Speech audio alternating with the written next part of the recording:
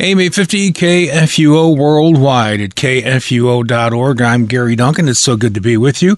This is the Midday Moments program. It's time now for our Moment in Scripture with Pastor Matt Clark of Ascension Lutheran Church in South St. Louis. Hi, Matt.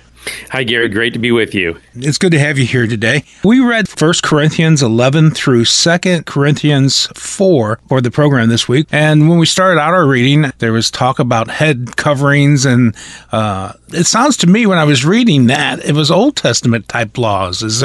Can you touch on that just briefly? What were we trying to learn there? Yeah, so again, in the Corinthian church especially, there's different divisions and things that are taking place. And Paul's trying to combat that. So part of this is, to set the Christians apart from certainly the pagans there, the unbelievers there in the city of Corinth. And then also, I think there too, we want to just be clear that just kind of make this affirmation too, that, here men and women are different. I think we see this in 1 Corinthians chapter 11.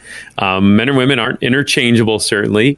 One's not greater than the other or less than the other. But Paul does give, different guidelines, whether it's men or women in that worshiping congregation.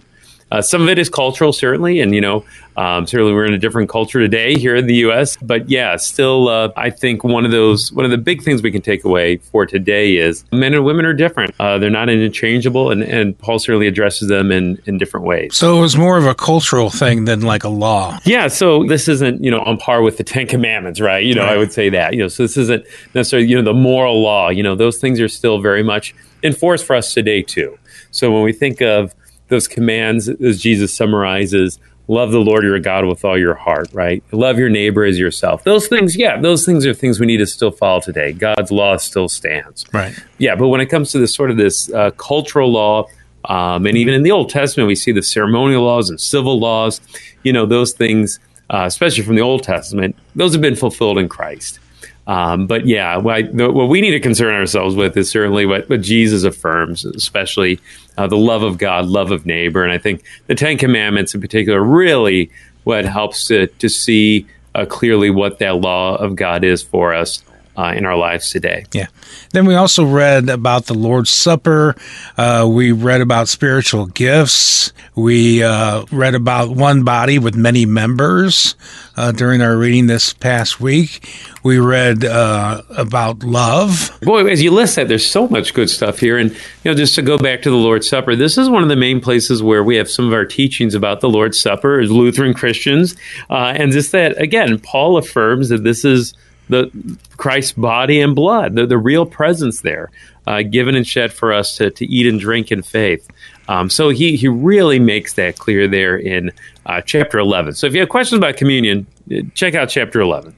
But I wanted to skip ahead to chapter 13. Chapter 13 is that chapter about love. So I bet a lot of our listeners probably had this chapter read even at their weddings. And I think, when we hear this at a wedding, it gives us the opportunity to make this distinction between sort of a secular love, a love that we might see in movies or in songs or different things, and a biblical love, right? Because people use the word love in all sorts of different ways today, no doubt about it. People say, I love pizza, or I love, this TV show or something. Exactly. So, we use it so flippantly and just without much thought, and it kind of loses its meaning when we use it in those regards. Right. We can use the word love to manipulate people, though, too. I mean, when you talk about love or tell someone you love them, I mean, boy, those are powerful words. We be careful if I use that word love.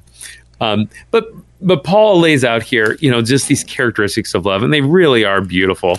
Verse 4 and following, love is patient, love is kind, love does not envy or boast. It is not arrogant or rude. It does not insist on its own way. It is not irritable or resentful. It does not rejoice at wrongdoing, but rejoices with truth. Love bears all things and believes all things, hopes all things. Love endures all things. Love never ends. So you have this list here, and we think of our own marriages, perhaps, Gary, and we think, well, we've we've blown it. Love is patient and kind. It doesn't insist on its own way. It's not resentful. It doesn't keep record of wrongs. Oh my goodness, we've blown it. But as you read this too, I think we also keep in mind the words of 1 John where it talks about God is love, right? God is love. So he's the one who is the one who loves perfectly. We're not. So, God forgive us when we fall short. And certainly in our marriages, those relationships, that's when forgiveness becomes so important. Right. We've been forgiven in Christ. We're able to forgive one another too. Forgive us our trespasses as we forgive those, especially our spouses who might trespass against us. Right. And then the very last verse in that chapter I think is interesting. It says, now faith, hope, and love abide, these three, but the greatest of these is love. I think that's kind of interesting. Now, it's not saying that faith and hope are unimportant. They certainly are. But when you think about it, one day when we're with the Lord, faith and hope will be fulfilled. We will see our Savior at the resurrection with our very own eyes. And really, when you think about that, faith and hope won't really be necessary. They'll have their fulfillment then in Christ Jesus. Right. But for all eternity, even in God's presence, love remains, right? Love's eternal. After all, God is love. He's eternal. And certainly that perfect love we'll have for one another one day in his presence. So I think that helps us have some understanding as to what that means. Yeah, that's so awesome to think about how that love will remain for eternity. Definitely. Jesus' love in the flesh in many ways, love incarnate, and then that love we have for one another. Yeah, most certainly. And then just in the little time we have left, Gary, one of the biggest chapters of the Bible, I would say, is 1 Corinthians 15. We talked about the love chapter. This is the resurrection chapter. Chapter 15 is the resurrection chapter. And just really, Paul really hammers home, I think, how important the resurrection is. Jesus' resurrection and our resurrection too. So chapter 15, beginning with verse 3, he says, I deliver to you as of first importance. So, right, this is the most important thing. What I also received, that Christ died for our sins, in accordance with the Scriptures, that he was buried, that he was raised on the third day in accordance to the Scriptures. And then what Paul does is he just lists all these different people who saw Jesus with their very own eyes. That was so very important for people to be an eyewitness of Jesus' resurrection, to attest to the fact that Jesus really was risen from the dead. He kept that promise. He really is who he said he was, the Savior of the world. And so it's so important, even in fact, that verses 17 and following, Paul writes this. He says, and if Christ has not been raised, your faith is futile. You're still in your sins. Then those who have fallen asleep in Christ have perished. If we in Christ have hope in this life only, we are to, of all people, most to be pitied. So Paul says, our faith is in vain if Jesus is still dead and in the ground. He was a fraud. He was a liar. Why? Don't even bother. Don't bother coming to church. Don't bother following Christ. Our faith is in vain.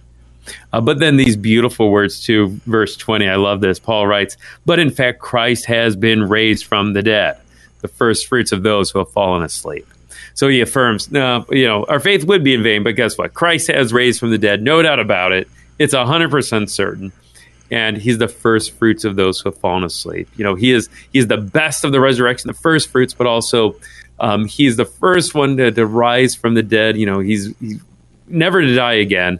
And so also we will be raised by him, never to die again, all through faith in him.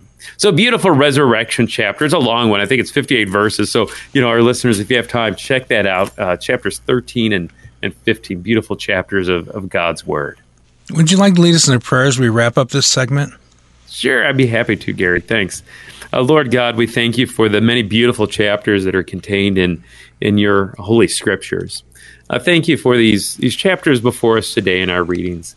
For the instruction when it comes to the Lord's Supper, and also for the words concerning your definition of love, and also the importance of Christ's resurrection and the certain hope of our resurrection as well. Lord, keep us steadfast in the faith and steadfast in the one who lives never to die again, Jesus, our risen Savior. In his name, amen. Amen.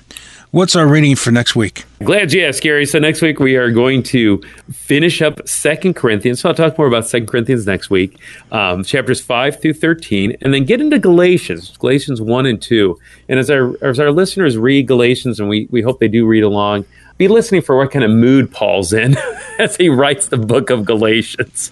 Is he happy? Is he sad? Is he angry? What kind of mood is Paul in as he writes to the people in Galatia? Sounds like a plan. Thanks for being on the program today. Yeah, thank you, Gary. And I look forward to talking to you next week. We are worldwide at kfuo.org. We are the messenger of good news.